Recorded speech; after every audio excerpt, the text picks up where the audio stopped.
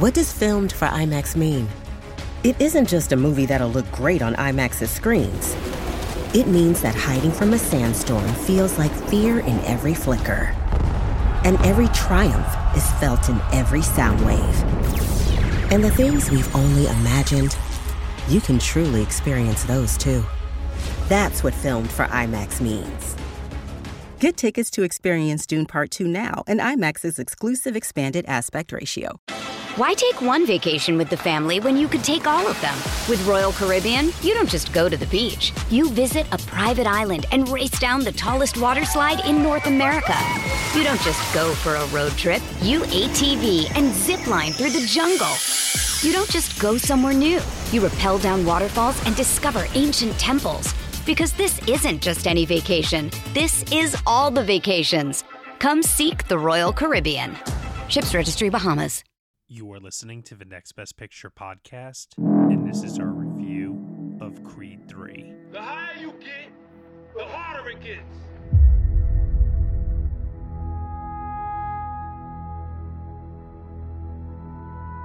That's life.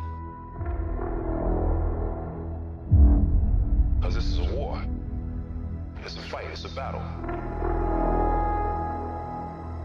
So, how long have you known each other? We was like brothers.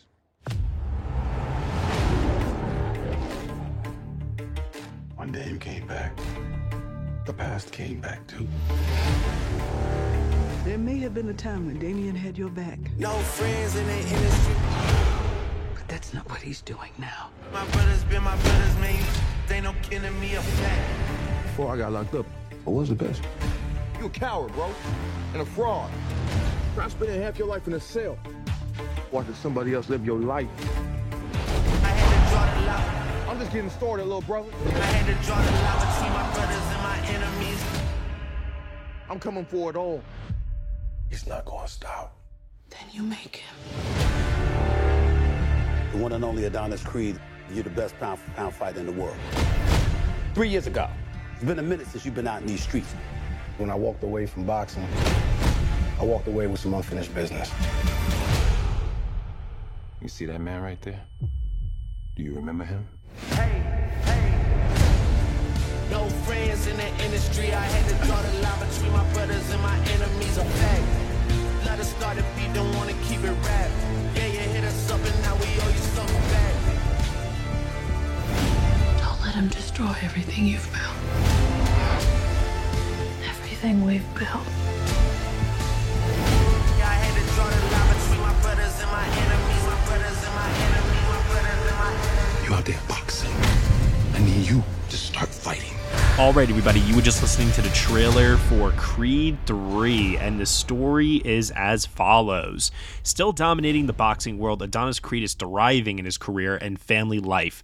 When Damien, a childhood friend and former boxing prodigy, resurfaces after serving time in prison, he's eager to prove that he deserves his shot in the ring. The face-off between former friends is more than just a fight. To settle the score, Adonis must put his future on the line to battle Damien, a fighter who has nothing to lose. The film is starring Michael B. Jordan, Tessa Thompson, Jonathan Majors, Wood Harris, Florian Munteanu, and Felicia Rashad. It is directed by Michael B. Jordan, and it is written by Keenan Coogler and Zach Balin. Here to join me today for this podcast review, I have Josh Parham. Hello. Also joining us here as a guest from Cinemania World, welcome back to the podcast, Dwayne Miller. What's going on, Matt? I am very excited to be here. Thank you. Very, very excited to have you. Thank you so much. And then also, too, returning to the podcast from Minorities Report Film, we have Colby Mack. Yo, what up? It's your boy Colby Mack, and I'm finally back on MVP. Yeah. I love the energy. I love it. It's fantastic. Let's see if you can keep that energy in the ring as we spar over Creed 3, the third entry in the Creed franchise, and God knows which entry in the Rocky franchise, although this is the first film to not include Rocky Balboa. First time ever here. So very, very interesting. We have Michael B. Jordan reprising his role as Adonis Creed. First time stepping behind the camera as director here. So there's a lot of very interesting things at play. No Rocky, Michael B. Jordan as the director, Jonathan Majors, who is red hot at the moment on this amazing streak of films. He's definitely one of the most sought-after actors right now to work with in Hollywood, playing the antagonist here as Damian Diamond Dame Anderson. And so, what do we think about the continuation of the story of Adonis Creed? What do we think about the absence of Sylvester Stallone from this film? And ultimately, what do we think of Michael B. Jordan's work behind the camera? There's a lot to discuss here. I'm very excited to get into it. Why don't we start off first with one of our guests here, Dwayne Miller. Dwayne, what did you think, general thoughts of Creed 3? Yeah, I walked out of the film on Thursday night. I really, really enjoyed it. I really loved the performances, and I really enjoyed the direction of Michael B. Jordan. The way he directs the movie, especially the fights, is a little jarring at first, but once you get used to it, it kind of works for what the style of film that he's going for. And yeah, I really liked it. I loved Jonathan Majors here. I feel like that's been a broken record since Quantumania and Devotion, but I thought he was the biggest standout of the movie alongside Michael B. Jordan and Tessa Thompson and Felicia Rashad, which I'm excited to get into that conversation. But yeah, I thought it was really good, and I really had a good time. Amazing. Awesome. Kicking it over next to Kobe. Kobe, what did you think of Creed 3? Or as some SEO providers might say, Creed I. I think Creed 3, it's a film that when I heard that it was coming out, and I think a lot of people still don't remember that Ryan Coogler didn't direct the second one. And not that the second one wasn't it definitely wasn't bad. It just wasn't as good as the first. And I still really, really enjoyed it. But Creed 3 was a big surprise for me. And I think it captured this unique lightning in a bottle, because there's no way that when they made the casting to play opposite Michael B. Jordan, Jonathan Majors' star wasn't as bright. And I think that's what's now propelled the film to such great heights. And looking at the box office numbers so far, it's going to do $50 to $55 million.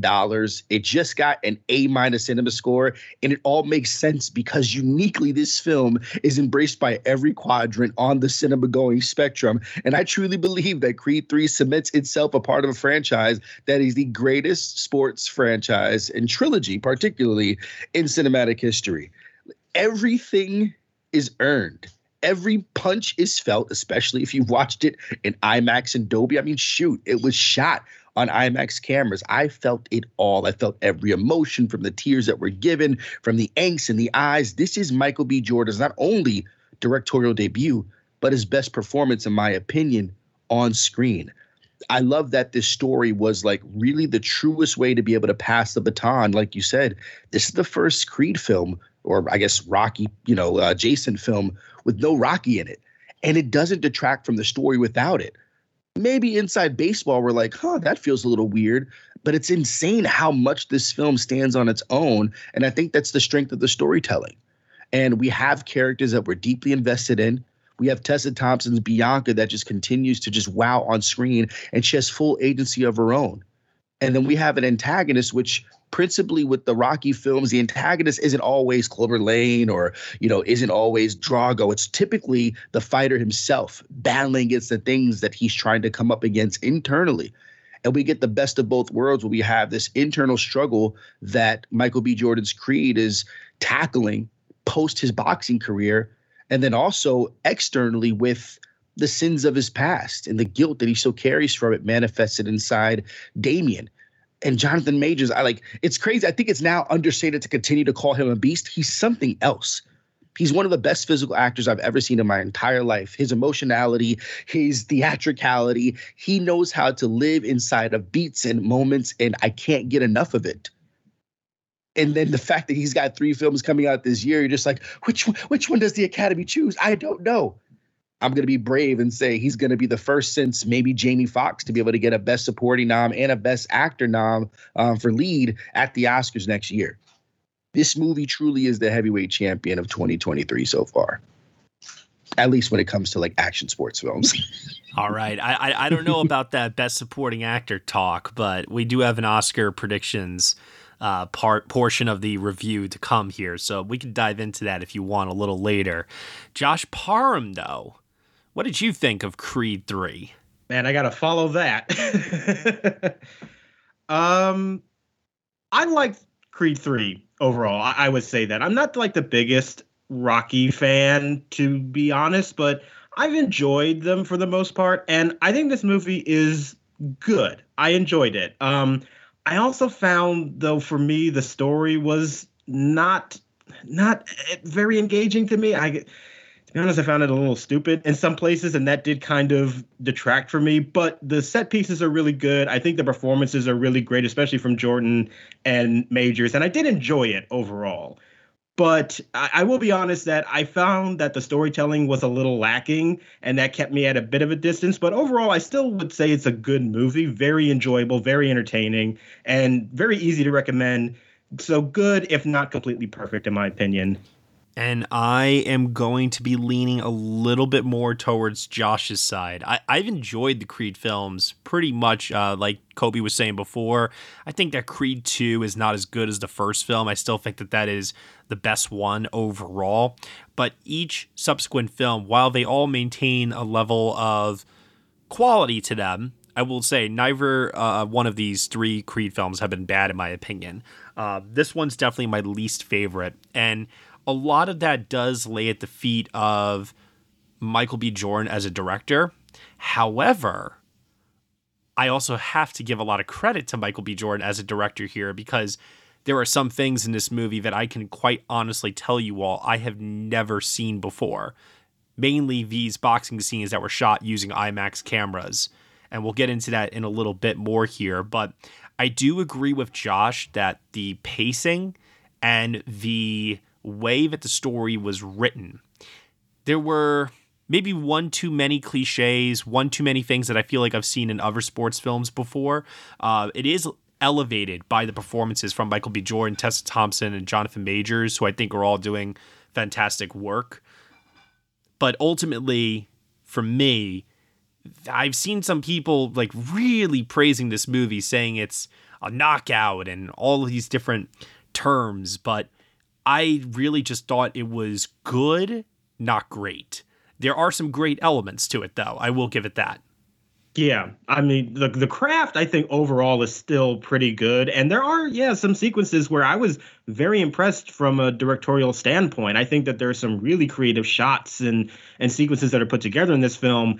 But I found the script to be very, very, simplified to the point where stuff didn't really make a whole lot of sense in the way that it would naturally progress, in my opinion. And that always kind of pulled me back out of being immersed in this world. So even though there's good elements to it, I did find the narrative to be a little lacking in that regard for me. For example, we got this upstart, complete unknown, Damian Dame Anderson, who was once a Golden Globes champion back in 2002. The gloves? What did I say? Golden Globes? You said Golden Globes.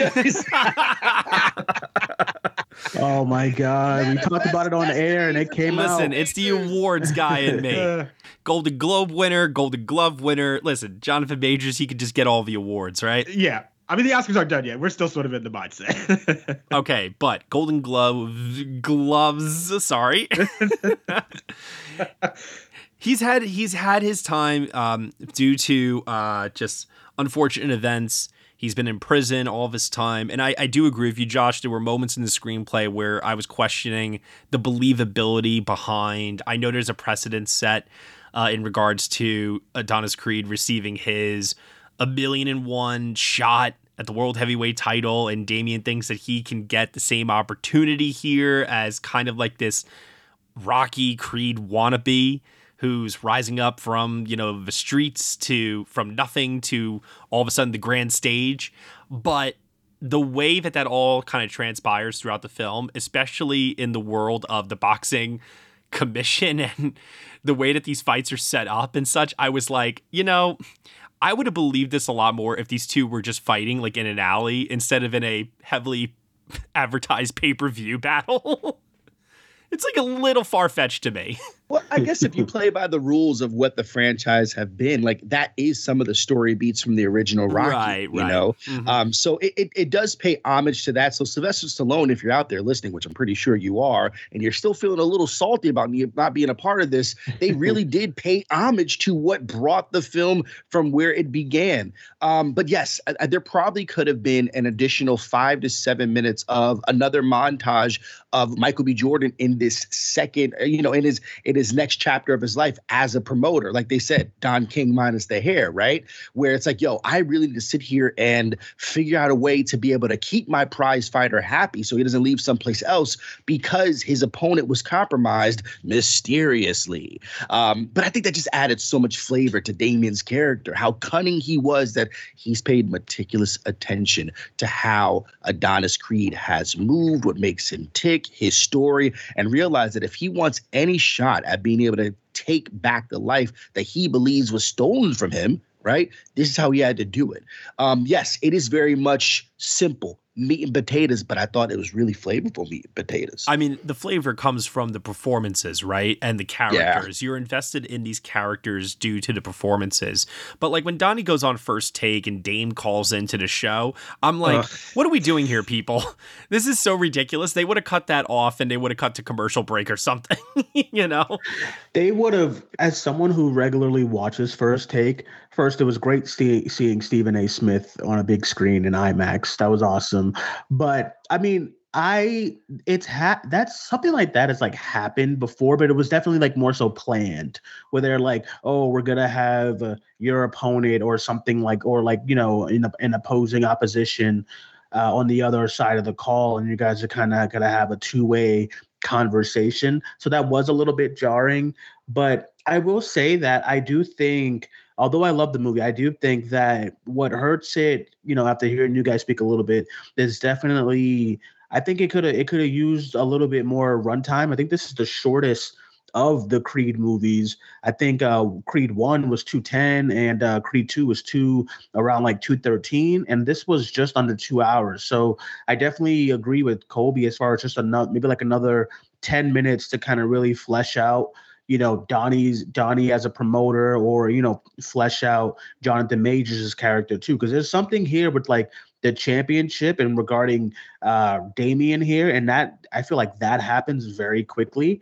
And I think a little bit more time to flesh that out and get a couple of more fights in, or just kind of scenes in of story, I think would have helped or more. Even an extra montage or something, because by the time we got to the final fight, the Battle of Los Angeles at Dodger Stadium, as they call it, oh come on, that's awesome. Was feeling to myself like, we're here already? I don't know if there's been enough build up to this. I have one more criticism to throw out at this movie, and then we can get to positive things. Mm-hmm.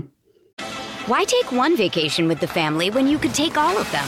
With Royal Caribbean, you don't just go to the beach. You visit a private island and race down the tallest water slide in North America.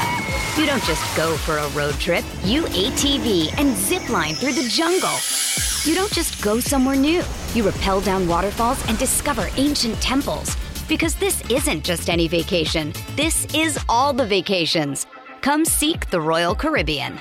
Ships Registry, Bahamas. I mentioned Michael B. Jordan's direction earlier, and I know that people are singing its praises left and right, and I understand why, because believe me, I've got some praises to throw out myself for it. So I'll get to that. But the one thing that really bothered me here was I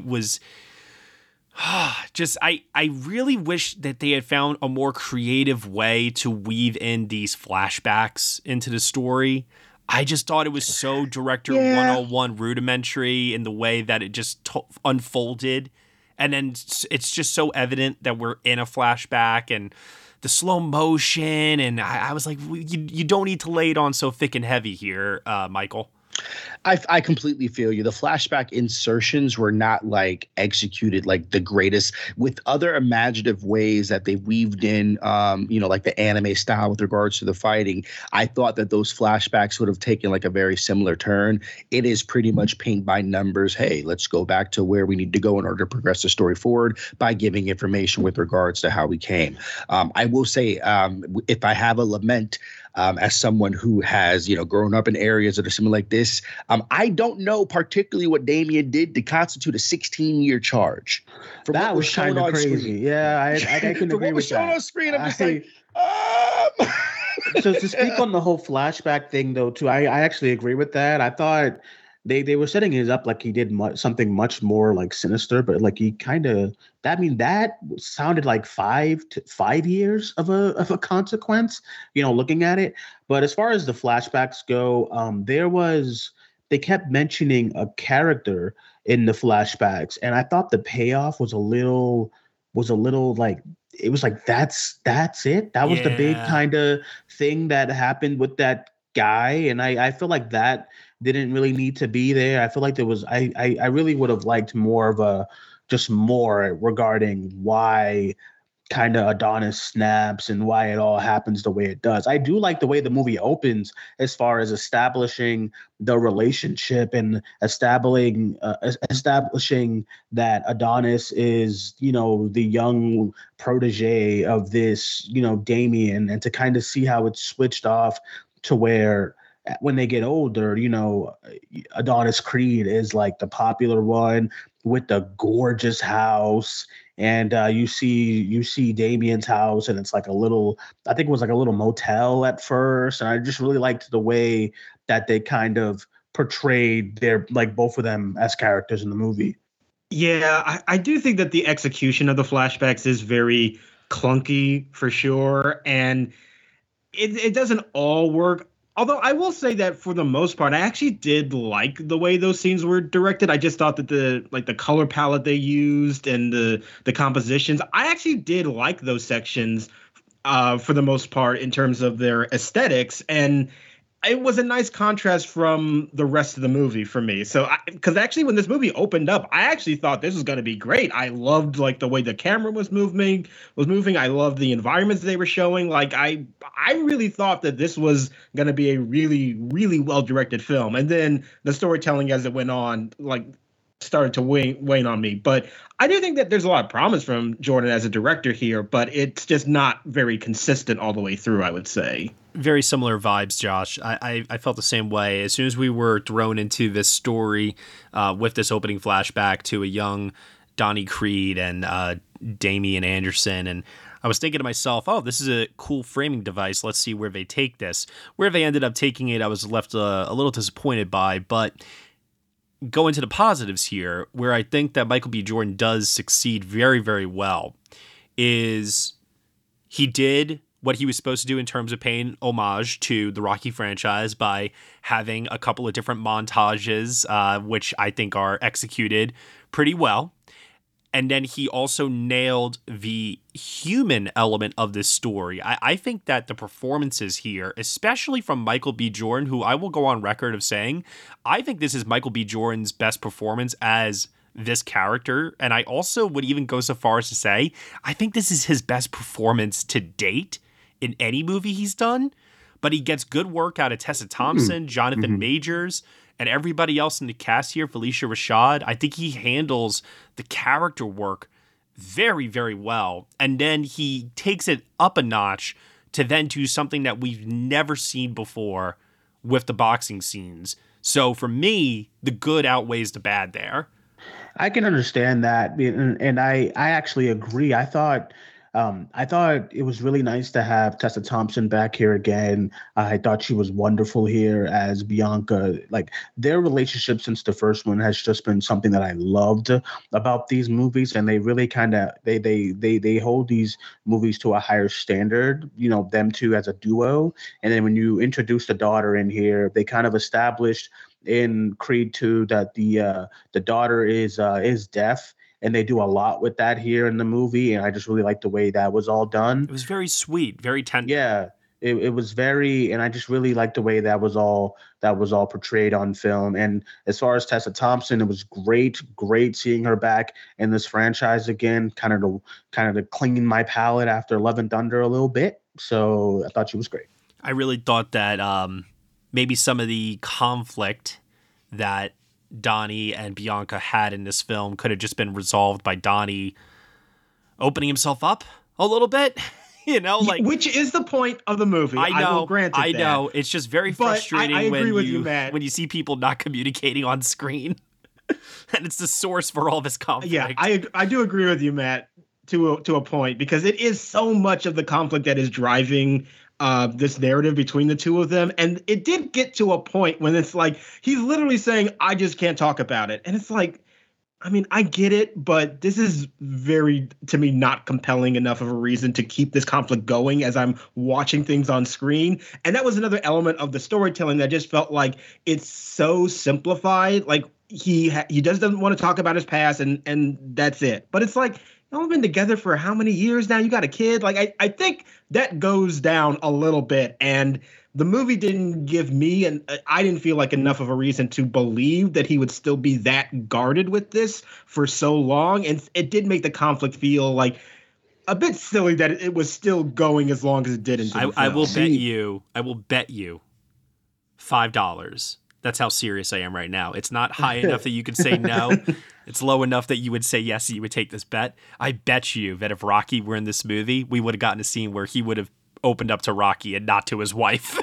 Oh, probably. That's one of the reasons why I said the reveal of the whole flashback was not, it didn't feel like it warranted, oh, I'm keeping this away from you. I'm keeping this, because I'm going to keep it a buck. He's like the guy, as far as like the whole Leon thing, that's the reason why I thought that it didn't come off as like, this was the big reason as to why you're so guarded. It just didn't feel like it was enough of a reason to keep this from your wife. And is it even established how long they're together for? It has to be like 10 years or something like that. So yeah, I agree with that, Josh. I mean, not only that too, but also, as Josh was saying, it is kind of the point of the movie because the movie's also withholding this information from the audience.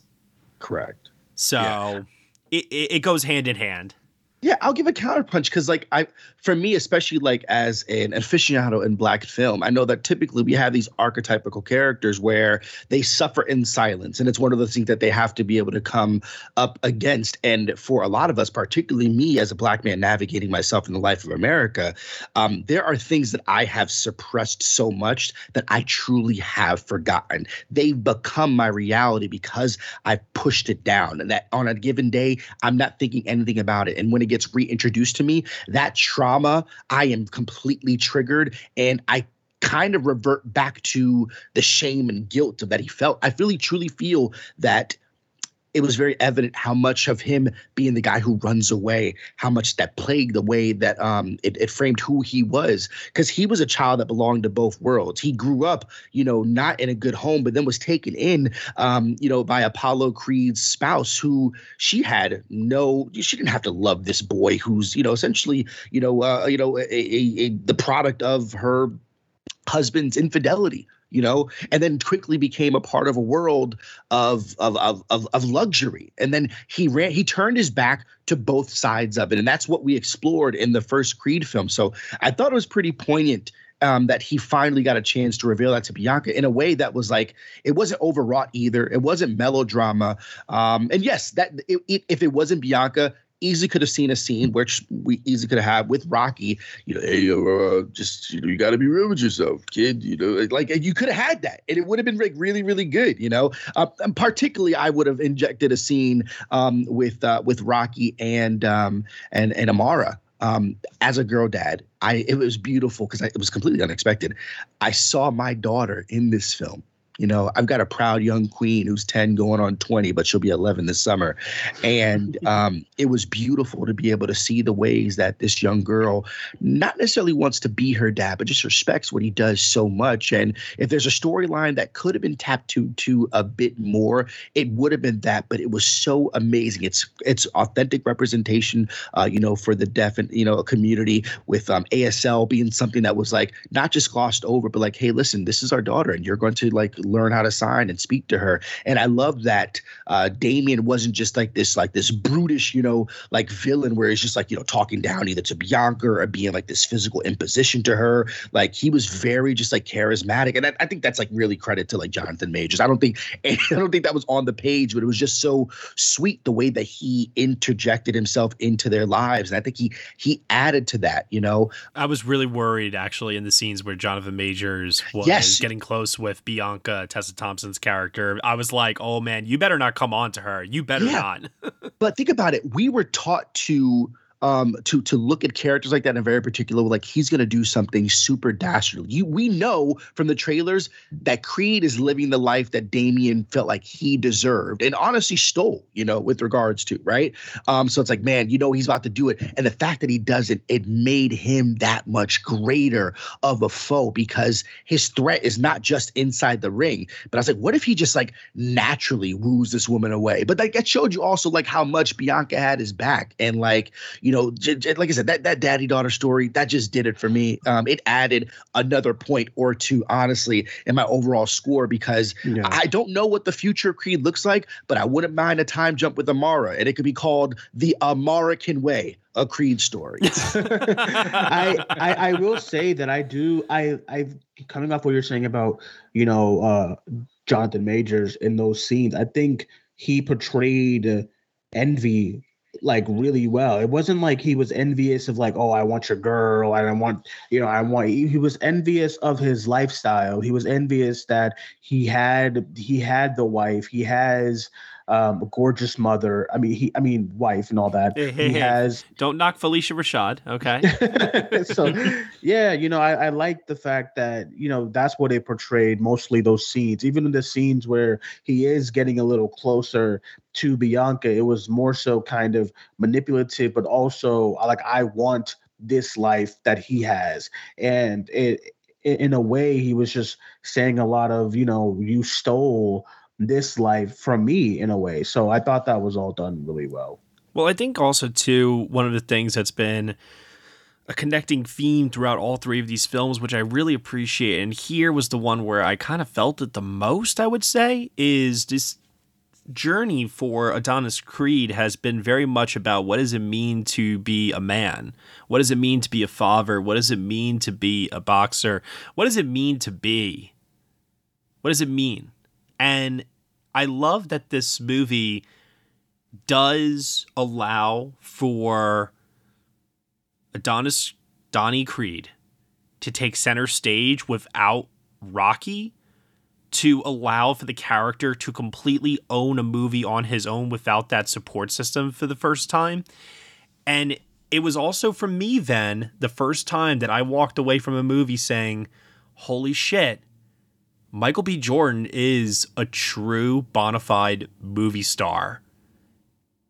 And that is something that is rare. And I don't use that term lightly because we have very, very few movie stars left today. But this was one of the rare occasions where I really thought to myself, holy crap, not only have I always been invested in these movies and in these characters outside of just Rocky, but this was the first time that it proved to everyone. And I think the box office, the reviews, everything is saying that this franchise can truly move on. Now, Sylvester Stallone's not dead. He's still around. So does it suck not to have him in a one scene cameo or even a phone call or something? Yeah, I would have liked to have had him be there to some degree, but it's also about what do I want versus what does the story and the franchise call for at this point. And what it's calling for is it's calling for that transfer from Rocky to Creed to be 100% complete at this point. It needs to be done. And I got to say, for everything considered, while I missed the presence of Rocky in this film, I'm very, very satisfied with how they pulled it off here because, like I said, I walked away from this movie looking at Michael B. Jordan just in a whole different light. I'll be honest that I do not have the same nostalgic connection to the Rocky franchise as other people do. So I was actually very happy that Stallone wasn't in this, only because it, as you said, Matt, it did allow for the Adonis character to just exist on his own. And I was very happy to see that. And I think that makes the character stronger. But I also think that one thing about this story that could have made it hit with an even larger impact is that I actually think that the second half of this movie doesn't really have Jonathan Majors in it as much as I think it should. It feels like we get the moment where we see his true intentions, and then it feels like he kind of fades into the background a little bit. And I think that we lose that juxtaposition of these two characters and sort of the parallel lines that they were going on initially and how they diverge and how they're coming back. And I feel like we lose a lot of that other perspective. And I kind of felt like when we get to the end, I think that's the reason why it feels a bit rushed, because we don't really have as much of a picture with this opponent that Creed is going up against. And I do think that's something that's kind of missing in the second half of this movie. You know what I thought they could have done and they didn't do it here? I genuinely thought that this was a good opportunity for Wood Harris as Little Duke to step in and have a larger, more prominent role. But they don't do that with him here. And that was kind of disappointing to me. Yeah, it definitely is one of those characters where it's like, I keep telling you, Donnie, I keep telling you, like, he's no good. He's no, which I guess technically would be like, what's killing you with these impressions, by the way. what's the old white guy? He's gonna kill you. What's him from the original Rocky films? Like, that's what essentially. The Burgess Meredith character. Yeah, and it's like, so I kind of get it. But damn, does this film end? I mean, if you want to be wowed and satisfied by the ending of these type of films, right? It's like having this being filmed. I don't know if it actually was. I doubt it was Dodger Stadium. But risk to say, for the record, that looks like complete background CGI. They must have shot this in a boxing ring on a green screen. Because especially with the fight. Marvel employees and stuff like that. They probably bought access to that dome room and stuff like that. Because that's essentially what they did. They transformed it into this very surreal third act climactic fight, which honestly, in the 70s, 80s, and 90s, granted, we'd have the technology too. It's so jarring because you typically want the crowd to be a part of it. That's what amps everything up. And to go this surrealist anime fantasy-like style was bold, but I think it really, really worked. The colors were vivid. I mean, just the shots of wow, it was. I'm not gonna lie, I loved all of that. I was knocked on my ass by it. At first, I will admit, it took a little adjusting because I'm watching it in the early fights and I'm saying to myself, this doesn't look real. This looks like I'm watching the Hobbit movies where everyone, I can't tell what's CGI, what's not. Even the people, I'm like, are they computer generated? What's going on here? And it definitely took a bit for my eyes to adjust to what was happening. But by the time we got to the finale, I was just in awe and thinking to myself, you know what? Whether you like it or not is kind of irrelevant. What you can say definitively is you have never seen anything like this before. And that was really cool. And that really paves the way for other fight and combat films to kind of really go out there. And I think, ultimately, I think what makes me fall in love with this movie more and more, you could remove the boxing completely. And I believe that this movie stands on its own just by the last scene between Creed and Damien. These are two men that have just got finished putting their bodies on the line and have legitimately bad blood on both sides. I don't think anyone is completely innocent.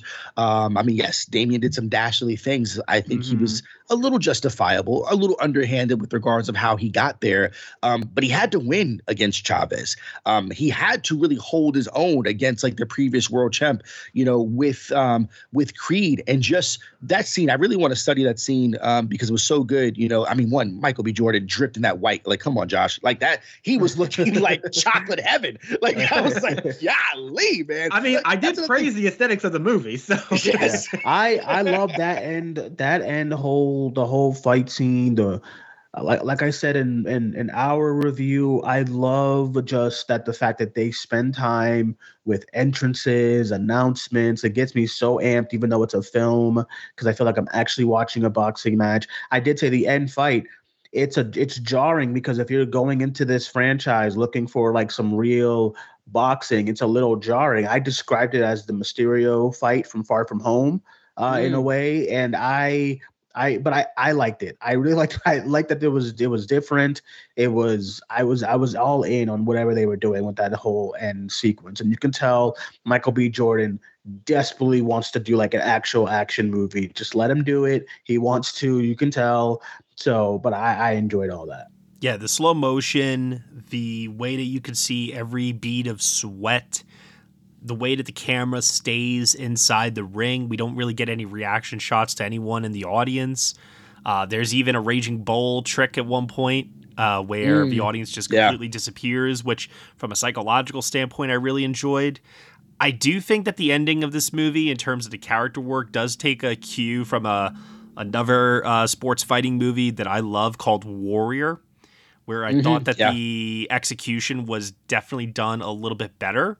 Once again, Michael B. Jordan, he's got some solid ideas, and I think this is a solid directorial debut, but I'm not over here saying that this is like the greatest directorial debut of the year, and he's going to get like, I don't know, like a first-time DGA nomination or something like that. He might, but I do think that there were some areas where it could have been improved upon, but that's okay because, listen, at the end of the day, I'm giving the guy tons of slack here. He had to mount a big studio film, pretty big budget of $75 million for his first feature. Granted, it's a world that he knows, a character he's very passionate about, and he has a lot of support behind him. But at the same time, this is a very big project for somebody to undertake for their first directorial effort. So I was willing to cut some slack with certain things in terms of execution, especially, like I said, the rush third act. I think it goes by way too fast. But overall, his performance, Jonathan Majors' commitment, the physicality, the groundwork that is laid into the relationship through these flashbacks, and then, of course, through their relationship moving forward in the present day, it does all culminate in a story that ultimately, when I walked away from Creed 3, I was thinking to myself, you know what? This movie justified its existence. It continued the story of Adonis Creed in a way that made sense. Now I'm kind of left with the feeling of, is this it? Where do they go from here? I mean, people were asking that question about Rocky, like, so many movies into that franchise of where is this going to go? I'm sure they'll find a way, whether it'll be good or not. Right? Like in the beginning of this movie, they say that Donnie is retired. And I'm like, what? I'm like, Michael B. Jordan's 36 years old. Multiple times. Yeah, I was. He's the Steven Soderbergh of boxing. That's what he is. It's a little jarring when like Michael B. Jordan looks like that, and he's like, "Oh, he's retired." I was like, "Okay." You know what would have made it work a little bit is if an injury sidelined him, because that's what happens in sports a lot when you're that young. Still, when you're like 33, 34-year-olds, we see a lot of injury, he could have gotten like injuries. And yeah, something said, like that. You can't suffer another shot to the head, otherwise you'll die or something, And you can tie that back to his father too. So I think what would have worked with that was would be like an injury angle where like I can't fight again, because also too it would have made the relationship with him and Bianca a little bit more differently too. Instead of her just like going like, go fight him, she's being like, you can't fight again. If you fight again, I will whatever. But, I think I kind of agree with that whole thing. It took me a while to buy that he's retired and that's it for him. Yeah, they do kind of imply that, he's got health issues, because when he sort of decides to get back into the ring and he's training, they're like listing all of the stuff he's been through. Right. Like, I get sort of the big picture of it. I do think there could have been a little bit more specificity to it to just sort of fill in those details and make it just a more richer plot line to dive into. But I get sort of the big picture that they were going for. I think that his performance is still really captivating for me. And the way that Jordan also just directs these boxing sequences, to me, they are definitely the highlight of the movie. There's one particular one during that kind of comeback training that he's going through, and he is knocked down, and it's, we know the moment he's down, he's thinking about maybe not getting back up, and then he finds the strength within him. Like, you could call it a mile away that that's going to happen, but the way that particular moment was executed, I was like so incredibly roused and fired up, and I did enjoy so many elements of this movie. I just wish it was more consistent all the way through with the storytelling. What did you all think of Phylicia Rashad in this? Okay. So No definite spoilers, although I would even say that the way that this is set up, it's hardly a spoiler because it's so telegraphed what's going to happen to this character. That was like one of the dumbest things in the movie, to be honest. But I will say that her last scene in the movie surprisingly worked for me. Even though I thought it was very, very poorly set up, I really actually did like her performance and found it to be very actually touching and moving. So despite, I think, the kind of very bad execution to get to that point, I thought that her performance and the scene that she shared with Jordan was actually very good. I just wish it had been better established to get there. I actually agree with that. And the scene that you're talking about with Michael B. Jordan and herself, I thought it really struck a lot of heartstrings with me, because literally you can even say like shot by shot, like that happened with me and my grandmother, and that whole scene just really worked for me. And I thought Michael B. Jordan, if it was any other actor, I feel like a lot of other actors probably wouldn't have done it as well. And I thought he's really been great at portraying emotional scenes, especially since like Black Panther, and scenes of grief. And I thought he was really, really good here.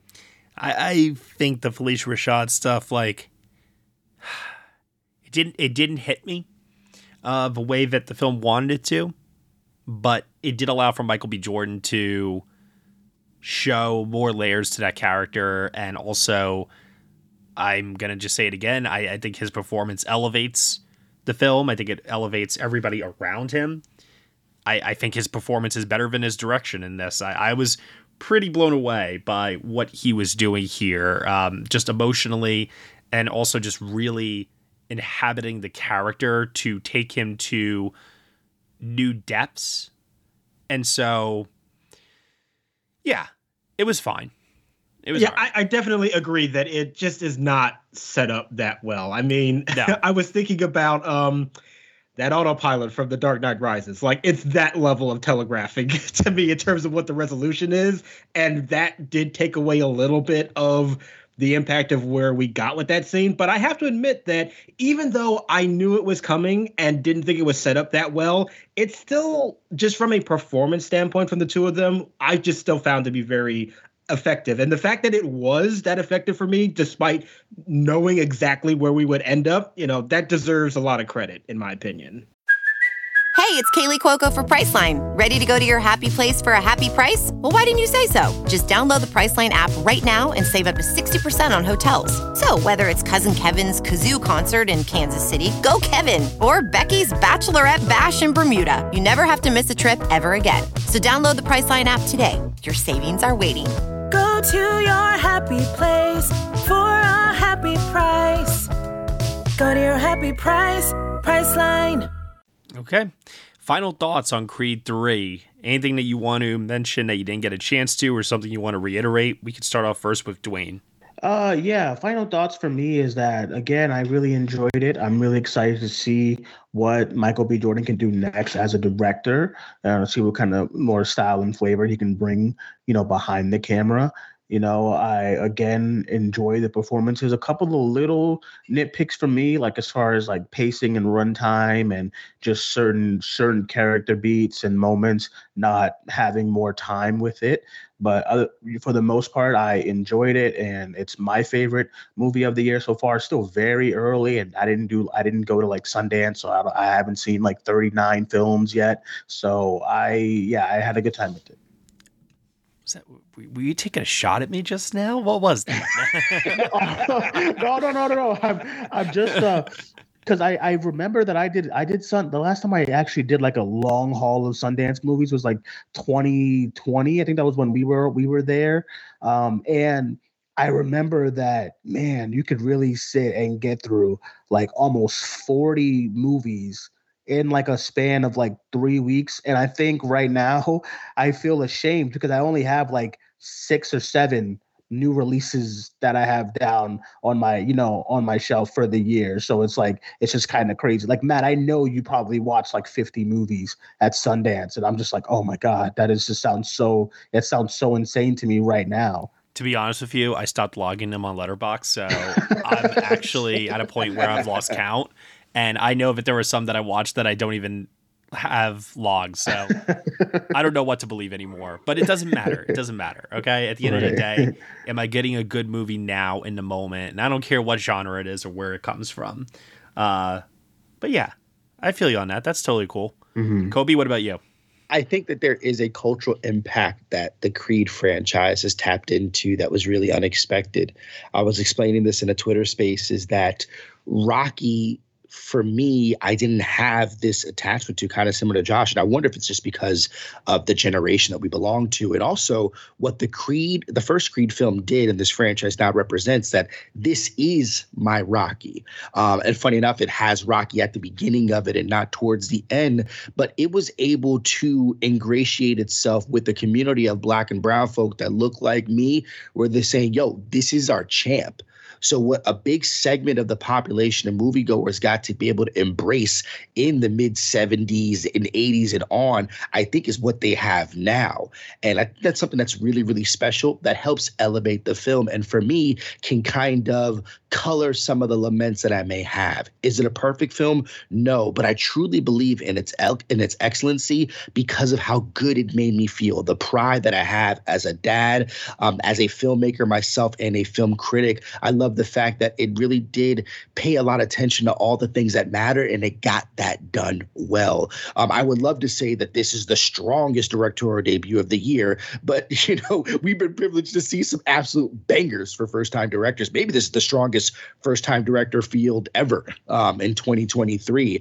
This is a great year for film, and I love the fact that in quarter one we've been blessed, and I think this movie is going to have supreme legs and word of mouth. And yes, Michael B. Jordan is the new version of what a movie star looks like, because most of the movie stars that we've had are still 50 and older.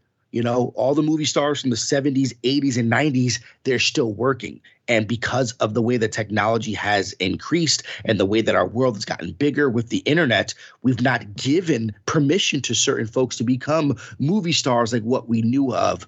But I think Michael B. Jordan's got it, and I think Jonathan Majors is right behind him. Okay. All right. Josh Parham, what about you? I think the only thing that I would want to say at the end here is just to reiterate how good Jonathan Majors is in this movie. I feel like we actually didn't talk enough about that.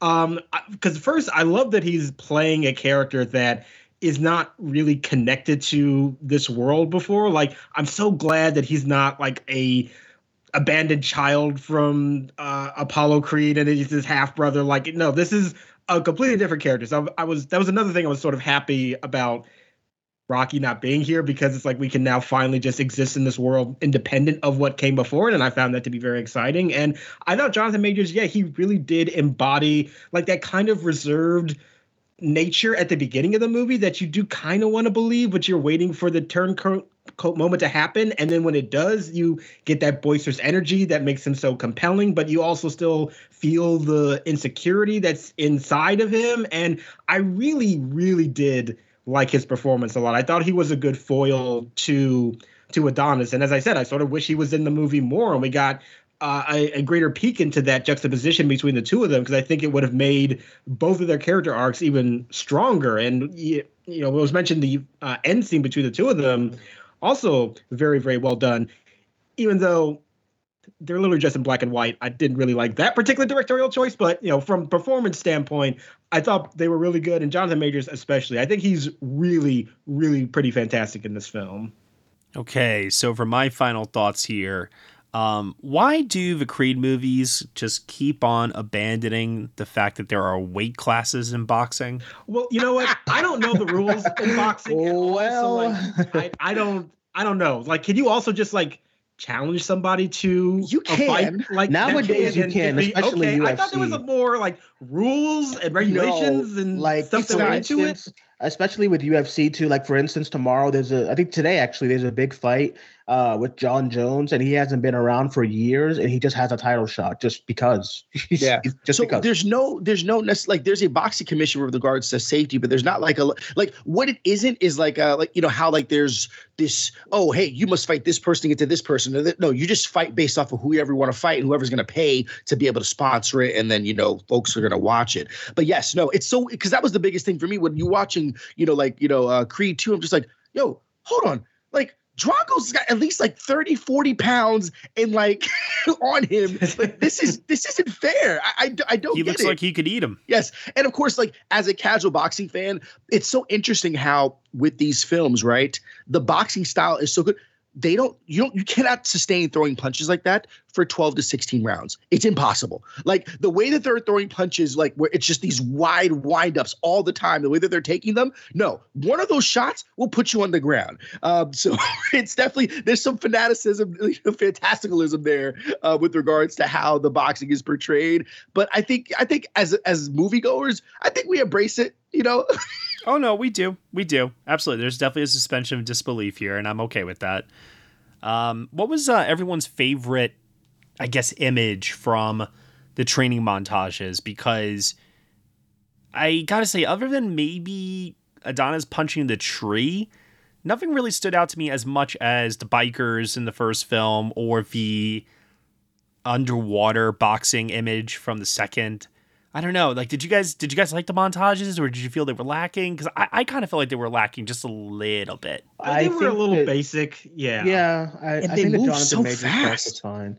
The Jonathan Majors sections were good, but the Michael B. Jordan, I was a little like, we could have done a little bit more. It's definitely the weakest. He was pulling a plane. You know what? Maybe that's it. Maybe that's the image, is him pulling the plane. Right. Pulling the plane. I don't know. I live out in LA, and I'm like, yo, do I have it in me to like just like at all speed, just like go ahead and run up? We do not. Run up Hollywood. I don't think I do, But that's a great image. I just want to like emulate that. I do want to say that the anime comparisons that Michael B. Jordan has been saying in interviews to the fight scenes, I think they are a little overblown, because I think people are like walking into this expecting there to be hand-drawn animation on the screen or something like that. But it's not like that at all. It really isn't. Instead, what it does feel like you're watching is it does really feel like you're watching, say, a real-life version of, I don't know, like Goku and Vegeta. These just big, muscular, all-powerful warriors who are just going to battle with each other. And in that regard, it works. Yeah. I did also like that Damian was a bit of a brute in the ring who had to resort to cheating in order to pull out victories.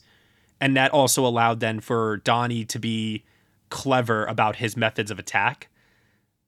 I like the psychology behind it, I guess, in terms of how are we going to pit these two fighters' styles together. Yeah, I mean, it definitely. I don't know, because you guys, we've all watched hundreds, if not thousands, of movies, and I typically look for, especially in a sports film, there was a point where I thought it was some foreshadowing. It was in a flashback where we see Donnie kind of like looking at Damian and how he fights. And there was almost like a little hint to like watch what I'm about to do. And I thought that would have been the thing that would have led to Damian's downfall. And that would have been like, that really would have added some like narrative symmetry. And I didn't get it because like they're so evenly matched. It's almost just like, well, how do you like really kind of like, how do you write this? Like who's supposed to, win and stuff. So I definitely did miss that, but I think it's a really great comparison with regards to Goku and Vegeta that has been predominantly a part of my life since I was a kid. And like for the most part, they are evenly matched, even though Goku always seems to have the upper hand. And I think that couldn't have been even more apparent. There's one shot towards the middle of the film right before the Chavez and Damian fight begins, and the camera is side by side, one part inside of Damian's dressing room and then with Creed outside of it, and they both stop at the same time and look down at the floor. Like you could just see like that's what it would have been an anime. Just, and then it flashes out or whatever. Oh, I actually love that shot right? too. Yeah.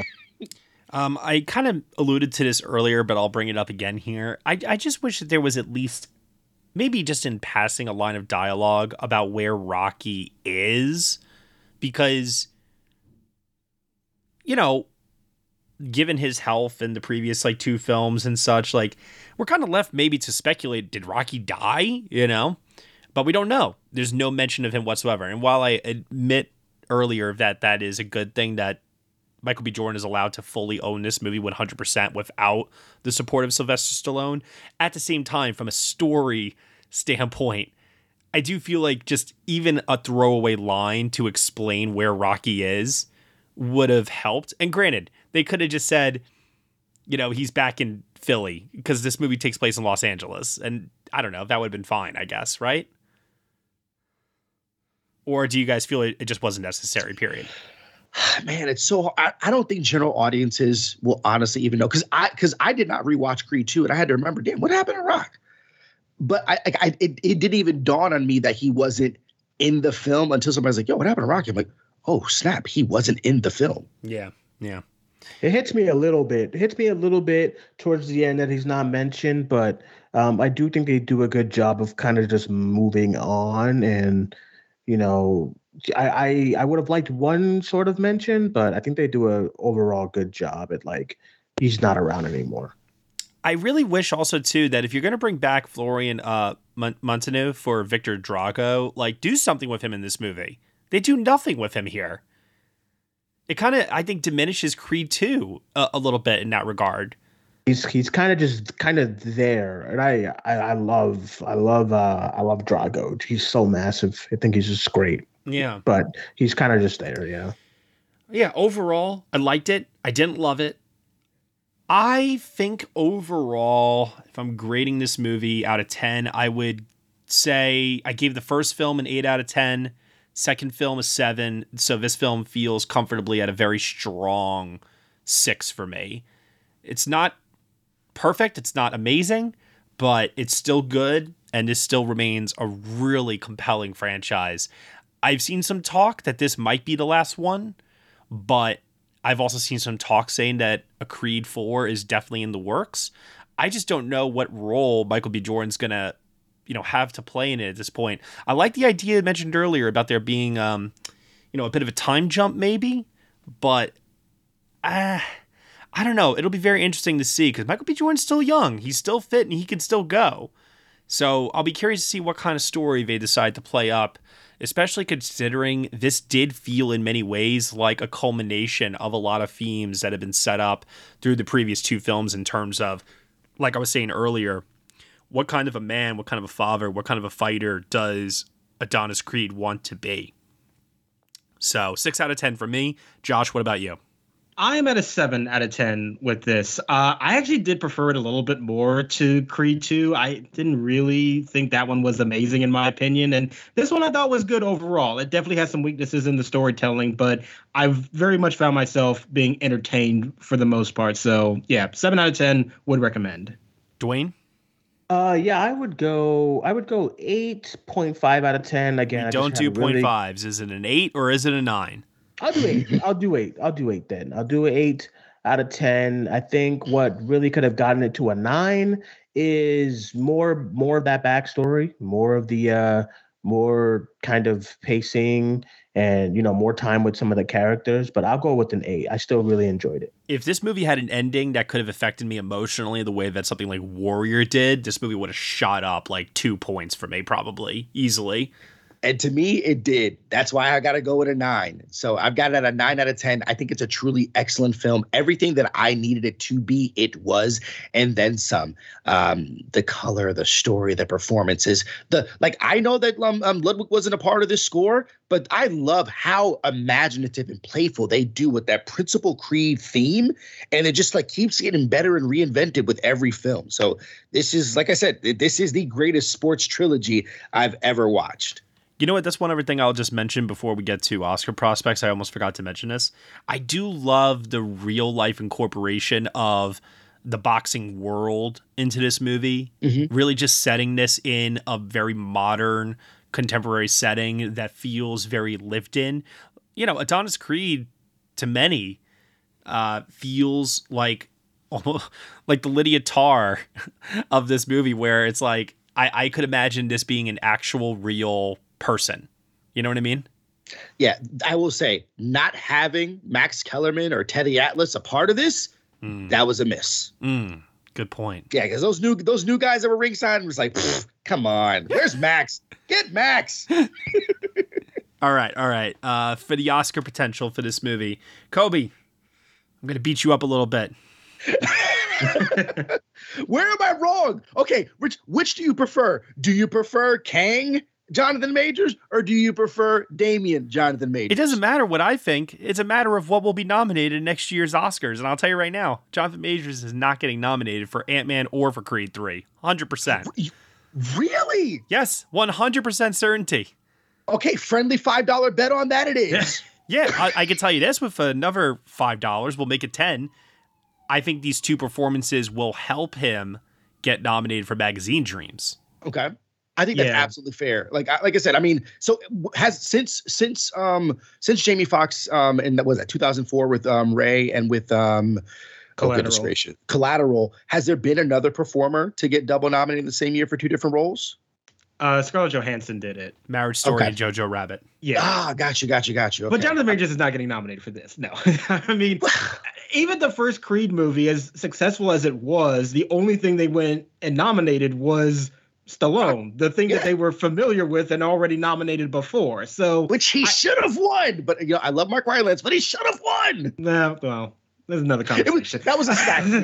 That was a really, really stacked year of performances. So I understand him. But he got the Globe. So I don't know. Yeah, but the point being is that I don't think Creed. He got the Golden Globe. He got the Golden Globe. Yes. But the point being is that I don't think that the Creed movies are looked at really in the Oscar conversation. And this is coming out in March. And the studio knows it. Yeah, they chose to release this in March. They know it's not an Oscar play. Yeah. Yes, and obviously, movies released in March can do very well. One's probably about to win Best Picture next week. So, I understand, but I don't think that's necessarily the pedigree for this particular movie. I think this is just going to be an entertaining kind of sports drama that everybody really enjoys. It's going to make some money, but I would be very surprised if this thing has momentum to go through the rest of the year. Yeah, the real win here is the fact that it's making more money than the previous two. That's awesome. Yeah.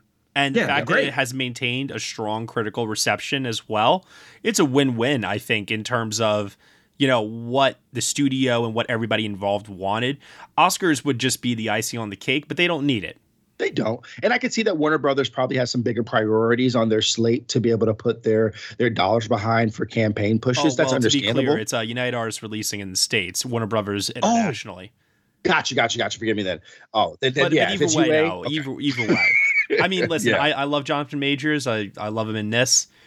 This is not, from an award standpoint, this is not it. Right. And I mentioned earlier, Michael B. Jordan, maybe the DGA goes for him for first-time director, just to kind of add some star power to that lineup next year. That's a big maybe, though. Hence my maybe kind of emphasis.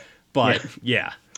Yeah, I definitely think that for Majors, this will probably be more of a body of work recognition, that by the time we do get to something like Magazine Dreams, that it'll be a culmination of great work throughout the year. But I would be very doubtful that this specific performance will get any kind of awards traction. I mean, he's very good in the movie. I'm not saying that it's a bad performance or anything. He's extremely good, but I just don't really feel like it's going to settle into that particular narrative for this film.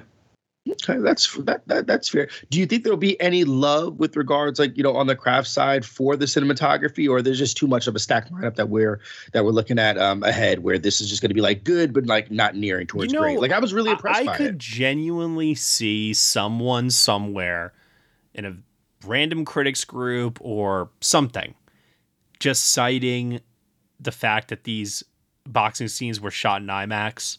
Mm-hmm. But at the same time, long shot. I mean, we've got Dune, we've got Oppenheimer, we've got Barbie. Yeah. I mean, I think what you need to do is just get those expectations in place and take what you can get here. And what you can get is you can get strong critical reception, good box office, a nice either finale or a chance for this franchise to still continue and leave audiences wanting more. Whatever the case might be, I just don't think that awards are in the cards for this. Okay. All right. Anybody else? Any other thoughts on anything? No, I'm pretty good. As far as I do think Kobe's a little too crazy with these predictions, but bold takes. We got to get what we can get as far as these award seasons, you know. So I don't see it happening. I would love it, but I doubt it. Save that energy for when Magazine Dreams comes out, because believe me, it's going to need it, I think. So, all right. That'll do it here for our review of Creed 3 on the Next Best Picture podcast. Kobe, thank you so much for joining us. Thank you for bringing the energy as you always do. Tell everyone that's listening right now where they can find you on the internet. Always appreciate Grace and the mic, which you find, gentlemen. But yo, if you want to follow me, you could find your boy on Twitter and Instagram at Colby Told Me. That's KOLBYTOLD me. And when I'm in the mood to write, you could check out our website at mreportpod.com. All right, Dwayne Miller. Yeah, you can follow me on Twitter at Cinemaniac94, and you can follow my podcast, Cinemania World, anywhere you listen to podcasts, and on Twitter and Instagram at Cinemania World. We drop new shows every week, so come by. And Josh Parham. You can find me on Twitter and Letterboxd at JR Parham. And you can find me at Next Best Picture. Thank you so much, everyone, for listening to the Next Best Picture podcast. We are proud to be part of the Evergreen Podcast Network, and you can subscribe to us anywhere where you subscribe to podcasts. Be sure to leave us a review on Apple Podcasts and let us know what you think of the show. We really appreciate your feedback and your support, which you can also lend on over at Patreon. For $1 minimum a month, you'll get some exclusive podcast content from us. Thank you so much for listening, as always, and we will see you all next time.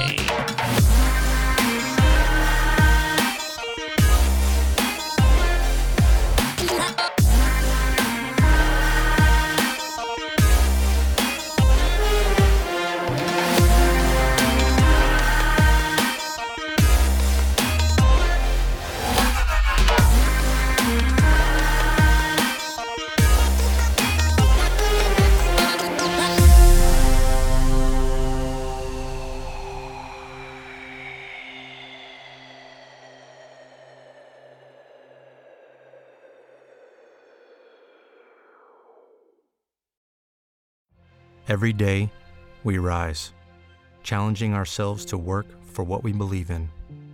At U.S. Border Patrol, protecting our borders is more than a job. It's a calling. Agents answer the call, working together to keep our country and communities safe. If you're ready for a new mission, join U.S. Border Patrol and go beyond. Learn more at cbp.gov/careers.